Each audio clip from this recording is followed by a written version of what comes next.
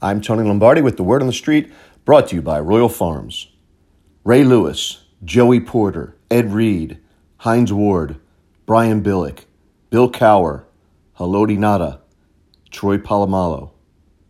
The names, the faces, the grit, the physicality, the hatred, the respect, they all define the rivalry between the Baltimore Ravens and the Pittsburgh Steelers. Remember the hits?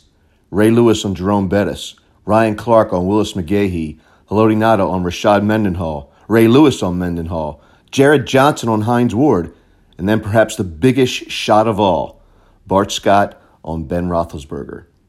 It was as if these two teams didn't just take the football field for a brutal face-off. It was more like they assumed their respective positions on a battlefield. The physicality was so thick that even you, as a fan, felt it.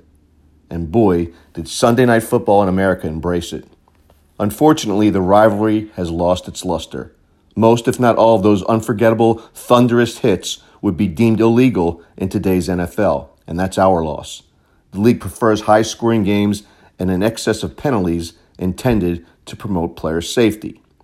Let's all just admit it, the NFL is morphing into arena football. We have our memories of this rivalry that was once the best in all of sport. We can go back and watch some of the highlights. We can remember how it felt. We were there. But to my dismay and yours, the rivalry will never be the same. And for that, we can thank the new National Football League. I'm Tony Lombardi.